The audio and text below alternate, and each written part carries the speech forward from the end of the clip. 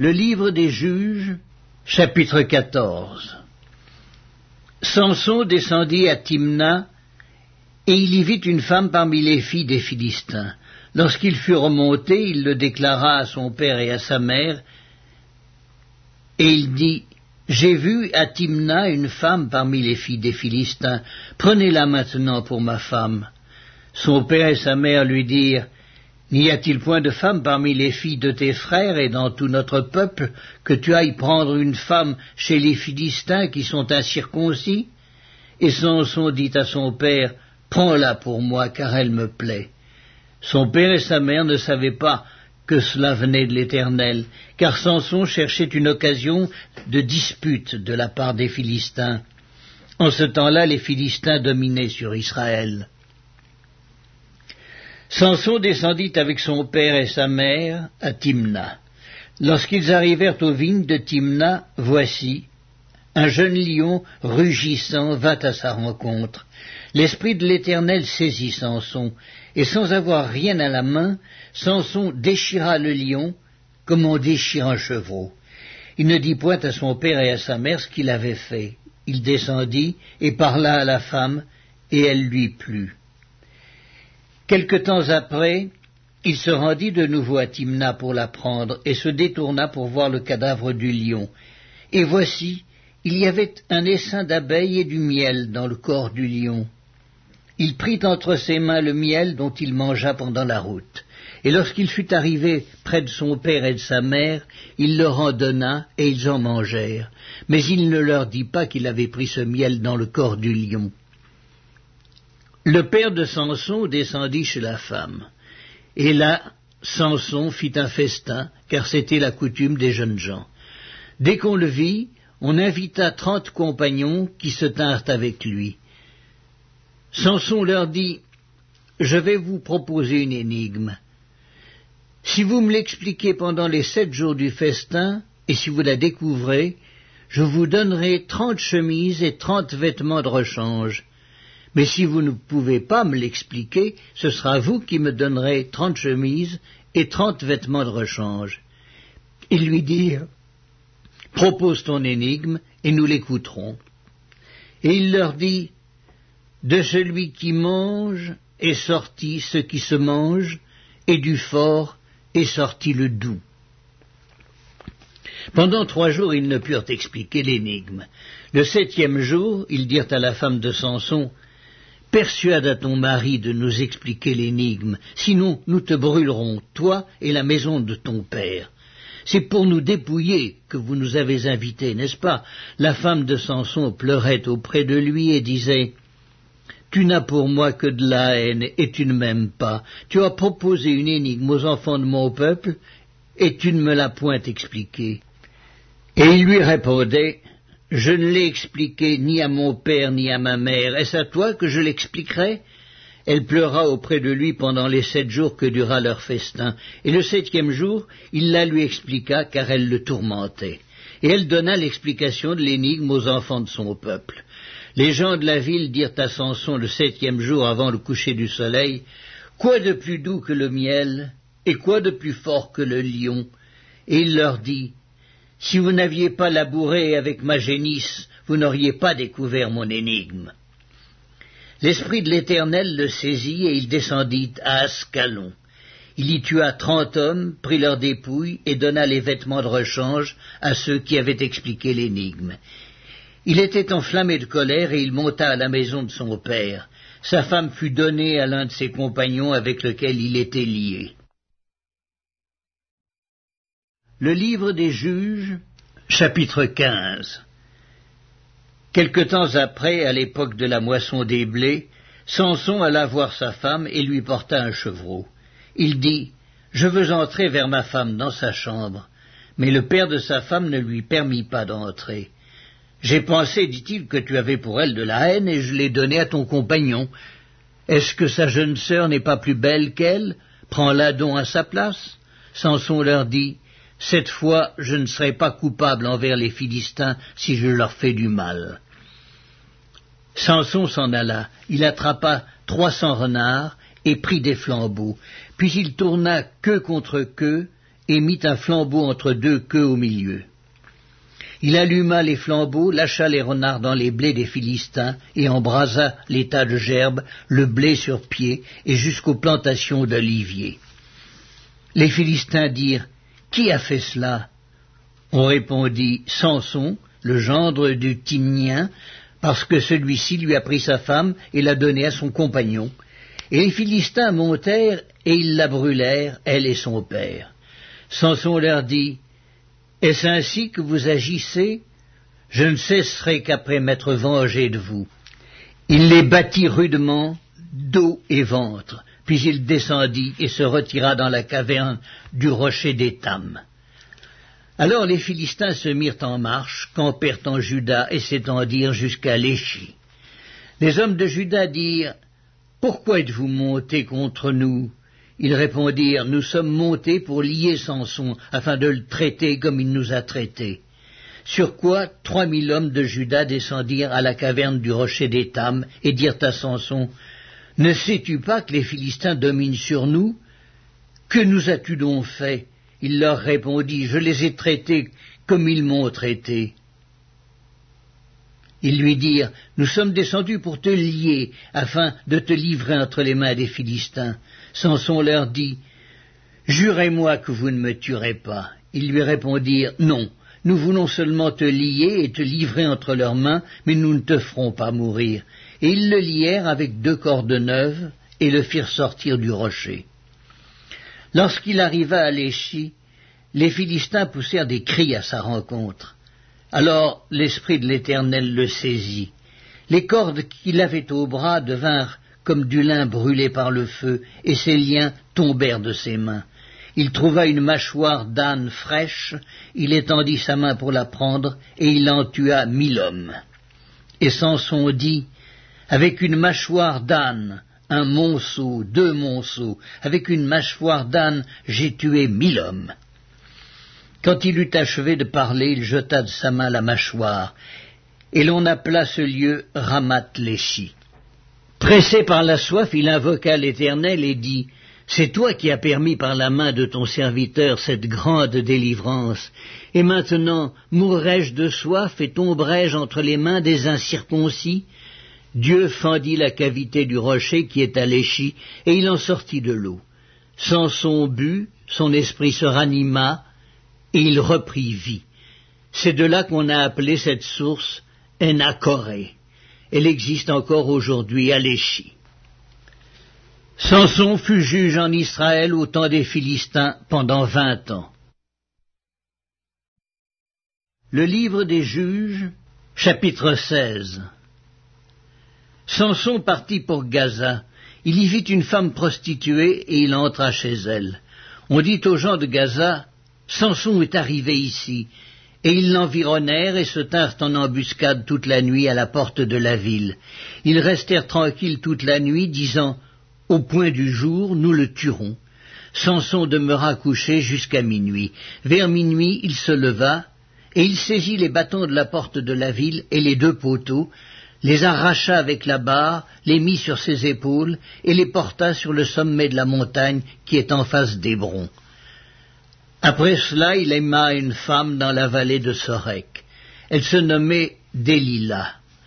Les princes des Philistins montèrent vers elle et lui dirent, « Flatte-le pour savoir d'où lui vient sa grande force et comment nous pourrions nous rendre maîtres de lui. Nous le lierons pour le dompter et nous te donnerons chacun 1100 cycles d'argent. » Délila dit à Samson, « Dis-moi, je te prie, d'où vient ta grande force, et avec quoi il faudrait te lier pour te dompter ?» Samson lui dit, « Si on me liait avec 7 cordes fraîches, qui ne fussent pas encore sèches, je deviendrais faible, et je serais comme un autre homme. » Les princes des Philistins apportèrent à Délila 7 cordes fraîches, qui n'étaient pas encore sèches, et elle le lia avec ses cordes. Or, des gens se tenaient en embuscade chez elle dans une chambre. Elle lui dit, « Les Philistins sont sur toi, Samson !» Et il rompit les cordes comme se rompt un cordon d'étoupe quand il sent le feu. Et l'on ne connut point d'où venait sa force. Délila dit à Samson, « Voici, tu t'es joué de moi, tu m'as dit des mensonges. Maintenant, je te prie, indique-moi avec quoi il faut te lier.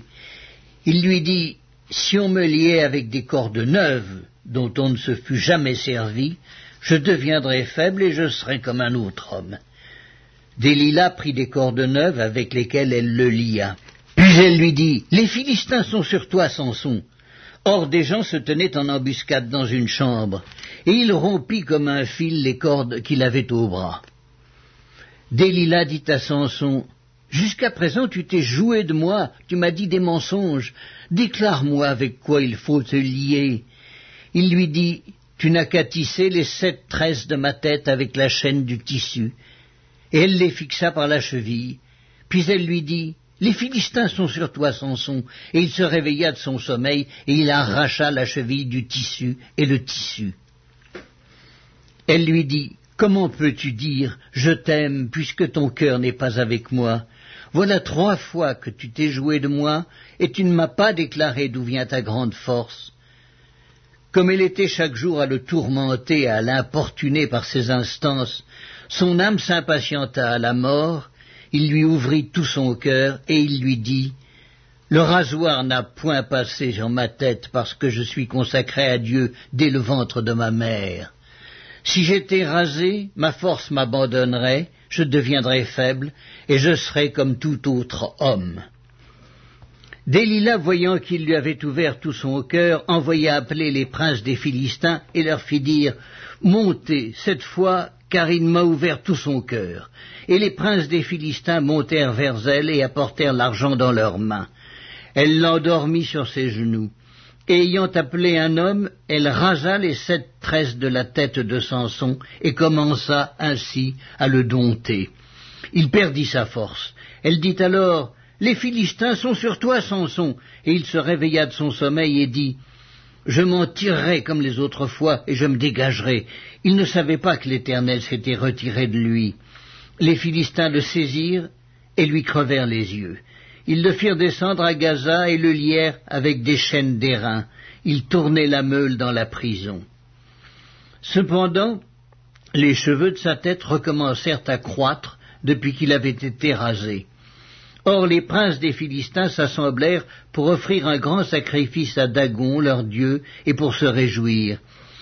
Ils disaient, « Notre Dieu a livré entre nos mains Samson, notre ennemi. » Et quand le peuple le vit, ils célébrèrent leur Dieu en disant, « Notre Dieu a livré entre nos mains notre ennemi, celui qui ravageait notre pays et qui multipliait nos morts. » Dans la joie de leur cœur, ils dirent, « Qu'on appelle Samson et qu'il nous divertisse. » Ils firent sortir Samson de la prison, et il joua devant eux. Ils le placèrent entre les colonnes, et Samson dit au jeune homme qui le tenait par la main, « Laisse-moi, afin que je puisse toucher les colonnes sur lesquelles repose la maison et m'appuyer contre elles. » La maison était remplie d'hommes et de femmes. Tous les princes des Philistins étaient là, et il y avait sur le toit environ 3000 personnes, hommes et femmes, qui regardaient Samson jouer. Alors Samson invoqua l'Éternel et dit, « Seigneur éternel, souviens-toi de moi, je te prie. Ô Dieu, donne-moi de la force seulement cette fois, que d'un seul coup je tire vengeance des Philistins pour mes 2 yeux. » Et Samson embrassa les 2 colonnes du milieu sur lesquelles reposait la maison, et il s'appuya contre elles. L'une était à sa droite et l'autre à sa gauche. Samson dit, « Que je meure avec les Philistins. » Il se pencha fortement, et la maison tomba sur les princes et sur tout le peuple qui y était. Ceux qu'il fit périr à sa mort furent plus nombreux que ceux qu'il avait tués pendant sa vie. Ses frères et toute la maison de son père descendirent et l'emportèrent. Lorsqu'ils furent remontés, ils l'enterrèrent entre Tsoréa et Eshtaol dans le sépulcre de Manoach, son père. Il avait été juge en Israël pendant 20 ans. Le livre des Juges, chapitre 17. Il y avait un homme de la montagne d'Éphraïm nommé Mika. Il dit à sa mère, « Les 1100 cycles d'argent qu'on t'a pris et pour lesquels tu as fait des imprécations même à mes oreilles, Voici, cet argent est entre mes mains, c'est moi qui l'avais pris. Et sa mère dit, béni soit mon fils par l'Éternel. Il rendit à sa mère les 1100 cycles d'argent, et sa mère dit, je consacre de ma main cet argent à l'Éternel, afin d'en faire pour mon fils une image taillée et une image en fonte. Et c'est ainsi que je te le rendrai. Il rendit à sa mère l'argent.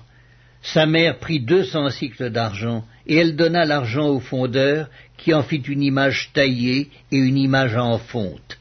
On les plaça dans la maison de Mika. Ce Mika avait une maison de Dieu. Il fit un éphod et des téraphim, et il consacra l'un de ses fils, qui lui servit de prêtre. En ce temps-là, il n'y avait point de roi en Israël. Chacun faisait ce qui lui semblait bon. Il y avait un jeune homme de Bethléem de Juda, de la famille de Juda. Il était lévite, et il séjournait là. Cet homme partit de la ville de Bethléem de Juda pour chercher une demeure qui lui convint. En poursuivant son chemin, il arriva dans la montagne d'Éphraïm jusqu'à la maison de Mika. Mika lui dit, « D'où viens-tu » Il lui répondit, « Je suis lévite de Bethléem de Juda, et je voyage pour chercher une demeure qui me convienne. » Mika lui dit, « Reste avec moi, tu me serviras de père et de prêtre, et je te donnerai 10 cycles d'argent par année, les vêtements dont tu auras besoin, et ton entretien. » Et le Lévite entra. Il se décida ainsi à rester avec cet homme qui regarda le jeune homme comme l'un de ses fils. Mika consacra le Lévite, et ce jeune homme lui servit de prêtre et demeura dans sa maison. Et Mika dit, « Maintenant je sais que l'Éternel me fera du bien, puisque j'ai ce Lévite pour prêtre. » Le livre des Juges, chapitre 18. En ce temps-là, il n'y avait point de roi en Israël, et la tribu des Danites se cherchait une possession pour s'établir, car jusqu'à ce jour il ne lui était point échu d'héritage au milieu des tribus d'Israël. Les fils de Dan prirent sur eux tous, parmi leurs familles, 5 hommes vaillants, qu'ils envoyèrent de Tsoréa et d'Eshtaol pour explorer le pays et pour l'examiner. Ils leur dirent, « Allez, examinez le pays. » Ils arrivèrent dans la montagne d'Éphraïm jusqu'à la maison de Mika, et y passèrent la nuit. Comme ils étaient près de la maison de Mika, ils reconnurent la voix du jeune Lévite, s'approchèrent et lui dirent, « Qui t'a amené ici? Que fais-tu dans ce lieu, et qu'as-tu ici ?» Il leur répondit, « Mika fait pour moi telle et telle chose, il me donne un salaire, et je lui sers de prêtre. » Ils lui dirent, « Consulte Dieu, afin que nous sachions si notre voyage aura du succès. » Et le prêtre leur répondit, « Allez en paix, le voyage que vous faites est sous le regard de l'Éternel. » Les 5 hommes partirent et ils arrivèrent à Laïs. Ils virent le peuple qui y était vivant en sécurité à la manière des Sidoniens, tranquille et sans inquiétude. Il n'y avait dans le pays personne qui leur fit le moindre outrage en dominant sur eux. Ils étaient éloignés des Sidoniens et ils n'avaient pas de liaison avec d'autres hommes. Ils revinrent auprès de leurs frères à Tsoréa et Eshtaol, et leurs frères leur dirent, « Quelle nouvelle apportez-vous » « Allons, répondirent-ils, montons contre eux, car nous avons vu le pays, et voici, il est très bon. » « Quoi, vous restez sans rien dire? Ne soyez point paresseux à vous mettre en marche pour aller prendre possession de ce pays. Quand vous y entrerez, vous arriverez vers un peuple en sécurité. Le pays est vaste, et Dieu l'a livré entre vos mains. C'est un lieu où rien ne manque de tout ce qui est sur la terre. » 600 hommes de la famille de Dan partirent de Tsoréa et d'Eshtaol, munis de leurs armes de guerre. Ils montèrent et campèrent à Kirjath-Jéraïm en Juda. C'est pourquoi ce lieu qui est derrière Kirjath-Jéraïm a été appelé jusqu'à ce jour Macanédan. Ils passèrent de là dans la montagne d'Éphraïm, et ils arrivèrent jusqu'à la maison de Mika. Alors les 5 hommes qui étaient allés explorer le pays de Laïs prirent la parole et dirent à leurs frères, « Savez-vous qu'il y a dans ces maisons-là un éphod, des téraphim, une image taillée et une image en fonte? Voyez maintenant ce que vous avez à faire. » Ils s'approchèrent de là, entrèrent dans la maison du jeune Lévite, dans la maison de Mika, et lui demandèrent comment il se portait. Les 600 hommes d'entre les fils de Dan, munis de leurs armes de guerre, se tenaient à l'entrée de la porte. Et les 5 hommes qui étaient allés explorer le pays montèrent et entrèrent dans la maison. Ils prirent l'image taillée, l'éphod, les téraphim et l'image en fonte, pendant que le prêtre était à l'entrée de la porte, avec les 600 hommes munis de leurs armes de guerre. Lorsqu'ils furent entrés dans la maison de Mika et qu'ils eurent pris l'image taillée, l'éphod, les téraphim et l'image en fonte, le prêtre leur dit « Que faites-vous » Ils lui répondirent « Tais-toi, mets ta main sur ta bouche et viens avec nous, tu nous serviras de père et de prêtre. Vaut-il mieux que tu serves de prêtre à la maison d'un seul homme ou que tu serves de prêtre à une tribu ou à une famille en Israël ?» Le prêtre éprouva de la joie dans son cœur, il prit l'éphod, les téraphim et l'image taillée et se joignit à la troupe. Ils se remirent en route et partirent en plaçant devant eux les enfants, le bétail et les bagages. Comme ils étaient déjà loin de la maison de Mika, les gens qui habitaient les maisons voisines de celle de Mika se rassemblèrent et poursuivirent les fils de Dan. Ils appelèrent les fils de Dan qui se retournèrent et dirent à Mika « Qu'as-tu et que signifie ce rassemblement ?» Il répondit « Mes dieux que j'avais faits, vous les avez enlevés avec le prêtre et vous êtes partis, que me reste-t-il?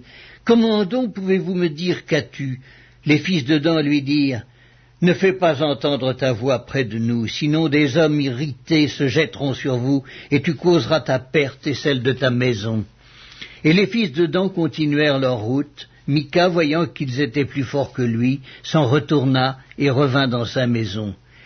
Ils enlevèrent ainsi ce qu'avait fait Mika et emmenèrent le prêtre qui était à son service, et ils tombèrent sur Laïs, sur un peuple tranquille et en sécurité. Ils le passèrent au fil de l'épée, et ils brûlèrent la ville. Personne ne la délivra, car elle était éloignée de Sidon, et ses habitants n'avaient pas de liaison avec d'autres hommes. Elle était dans la vallée qui s'étend vers Beth-Réhob. Les fils de Dan rebâtirent la ville, et y habitèrent. Ils l'appelèrent Dan, d'après le nom de Dan, leur père, qui était né à Israël. Mais la ville s'appelait auparavant Laïs. Ils dressèrent pour eux l'image taillée, et Jonathan, fils de Gershom, fils de Manassé, lui et ses fils, furent prêtres pour la tribu des Danites jusqu'à l'époque de la captivité du pays. Ils établirent pour eux l'image taillée qu'avait faite Mika pendant tout le temps que la maison de Dieu fut à Silo. Évangile selon Luc, chapitre 17. Jésus dit à ses disciples, « Il est impossible qu'il n'arrive pas de scandale, mais malheur à celui par qui ils arrivent. Il vaudrait mieux pour lui qu'on mît à son cou une pierre de moulin et qu'on le jetât dans la mer, que s'il scandalisait un de ses petits. Prenez garde à vous-même. Si ton frère a péché, reprends-le. Et s'il se repent, pardonne-lui.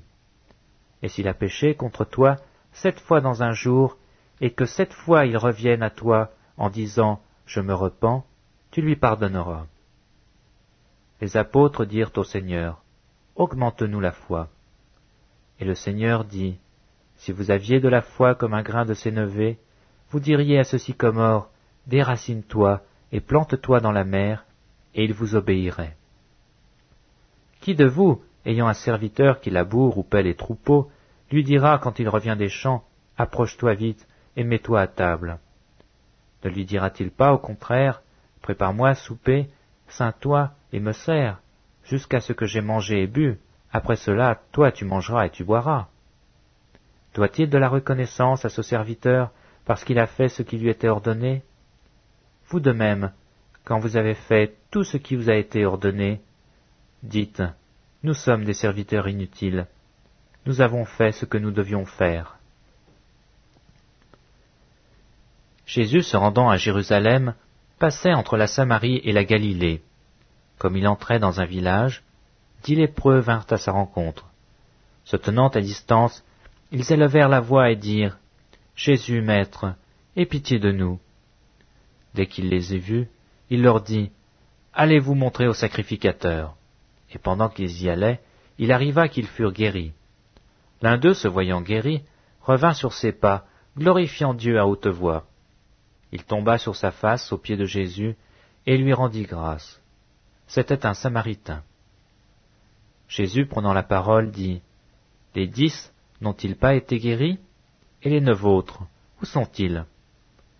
Ne s'est-il trouvé que cet étranger pour revenir et donner gloire à Dieu? » Puis il lui dit, « Lève-toi, va, ta foi t'a sauvé. » Les pharisiens demandèrent à Jésus quand viendrait le royaume de Dieu. Il leur répondit, « Le royaume de Dieu ne vient pas de manière à frapper les regards. On ne dira point, il est ici, ou il est là, car voici, le royaume de Dieu est au milieu de vous. » Et il dit aux disciples, « Des jours viendront, vous désirerez voir l'un des jours du Fils de l'homme, et vous ne le verrez point. On vous dira, il est ici, il est là. N'y allez pas, ne courez pas après. Car comme l'éclair resplendit et brille d'une extrémité du ciel à l'autre, ainsi sera le Fils de l'homme en son jour. Mais il faut auparavant qu'il souffre beaucoup, et qu'il soit rejeté par cette génération. Ce qui arriva du temps de Noé arrivera de même au jour du Fils de l'homme.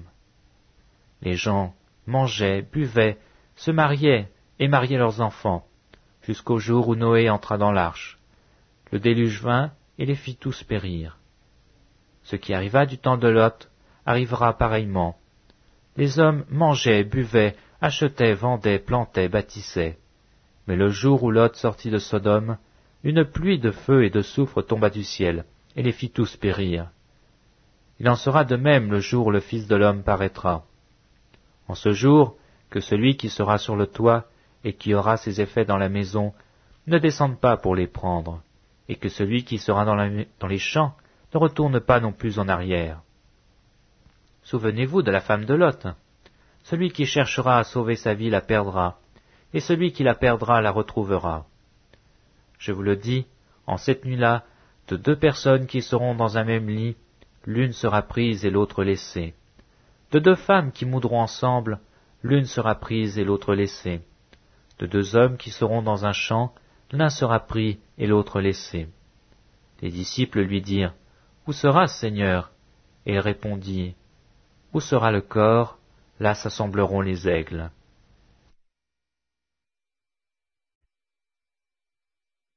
Évangile selon Luc, chapitre 18. Jésus leur adressa une parabole, pour montrer qu'il faut toujours prier et ne point se relâcher.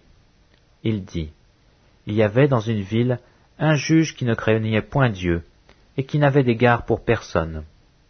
Il y avait aussi dans cette ville une veuve qui venait lui dire, « Fais-moi justice de ma partie adverse. » Pendant longtemps il refusa, mais ensuite il dit en lui-même, « Quoique je ne craigne point Dieu, et que je n'ai point d'égard pour personne, néanmoins parce que cette veuve m'importune, je lui ferai justice, afin qu'elle ne vienne pas sans cesse me rompre la tête. » Le Seigneur ajouta, « Entendez ce que je dis le juge inique.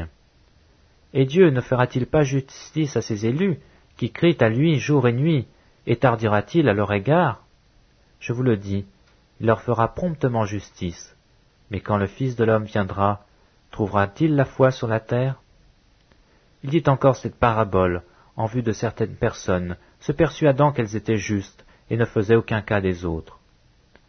2 hommes montèrent au temple pour prier. L'un était pharisien et l'autre publicain. Le pharisien, debout, priait ainsi en lui-même. « Ô Dieu, je te rends grâce de que je ne suis pas comme le reste des hommes, qui sont ravisseurs, injustes, adultères ou même comme ce publicain. Je jeûne 2 fois la semaine, je donne la dîme de tous mes revenus. » Le publicain, se tenant à distance, n'osait même pas lever les yeux au ciel, mais il se frappait la poitrine en disant, « Ô Dieu, sois apaisé envers moi qui suis un pécheur. » Je vous le dis, celui-ci descendit dans sa maison justifié plutôt que l'autre. Car quiconque s'élève sera abaissé, et celui qui s'abaisse sera élevé. On lui amena aussi des petits-enfants, afin qu'il les touchât. Mais les disciples, voyant cela, reprenaient ceux qui les amenaient. Et Jésus les appela et dit, « Laissez venir à moi les petits-enfants, et ne les empêchez pas, car le royaume de Dieu est pour ceux qui leur ressemblent. Je vous le dis en vérité, quiconque ne recevra pas le royaume de Dieu comme un petit enfant n'y entrera point. Un chef interrogea Jésus et dit, « Bon maître, que dois-je faire pour hériter la vie éternelle ?» Jésus lui répondit, « Pourquoi m'appelles-tu le bon? Il n'y a de bon que Dieu seul. Tu connais les commandements, tu ne commettras point d'adultère, tu ne tueras point, tu ne déroberas point, tu ne diras point de faux témoignages, honore ton père et ta mère. J'ai, dit-il, observé toutes ces choses dès ma jeunesse. » Jésus, ayant entendu cela, lui dit, « Il te manque encore une chose. Vends tout ce que tu as, distribue-le aux pauvres, et tu auras un trésor dans les cieux. Puis viens et suis-moi. » Lorsqu'il entendit ces paroles, il devint tout triste, car il était très riche. Jésus, voyant qu'il était devenu tout triste, dit, qu'il est difficile à ceux qui ont des richesses d'entrer dans le royaume de Dieu. Car il est plus facile à un chameau de passer par le trou d'une aiguille qu'à un riche d'entrer dans le royaume de Dieu. Ceux qui l'écoutaient dirent, « Et qui peut être sauvé ?» Jésus répondit, « Ce qui est impossible aux hommes est possible à Dieu. » Pierre dit alors, « Voici, nous avons tout quitté, et nous t'avons suivi. » Et Jésus leur dit, « Je vous le dis en vérité, il n'est personne qui, ayant quitté à cause du royaume de Dieu sa maison ou sa femme, ou ses frères ou ses parents ou ses enfants, ne reçoive beaucoup plus dans ce siècle-ci et dans le siècle à venir la vie éternelle. » Jésus prit les 12 auprès de lui et leur dit, « Voici, nous montons à Jérusalem, et tout ce qui a été écrit par les prophètes au sujet du Fils de l'homme s'accomplira. Car il sera livré aux païens, on se moquera de lui, on l'outragera, on crachera sur lui. Et après l'avoir battu de verge, on le fera mourir, et le 3e jour il ressuscitera. » Mais ils ne comprirent rien à cela. C'était pour eux un langage caché, des paroles dont ils ne saisissaient pas le sens. Comme Jésus approchait de Jéricho, un aveugle était assis au bord du chemin, et mendiait. Entendant la foule passer, il demanda ce que c'était. On lui dit, « C'est Jésus de Nazareth qui passe. » Et il cria, « Jésus, fils de David, aie pitié de moi. » Ceux qui marchaient devant le reprenaient pour leur faire taire, mais il criait beaucoup plus fort, « Fils de David, aie pitié de moi. » Jésus, s'étant arrêté, ordonna qu'on le lui amenât. Et quand il se fut approché, il lui demanda, « Que veux-tu que je te fasse ?» Il répondit, « Seigneur, que je recouvre la vue. » Et Jésus lui dit, « Recouvre la vue, ta foi t'a sauvé. » À l'instant, il recouvra la vue et suivit Jésus en glorifiant Dieu. Tout le peuple, voyant cela, loua Dieu.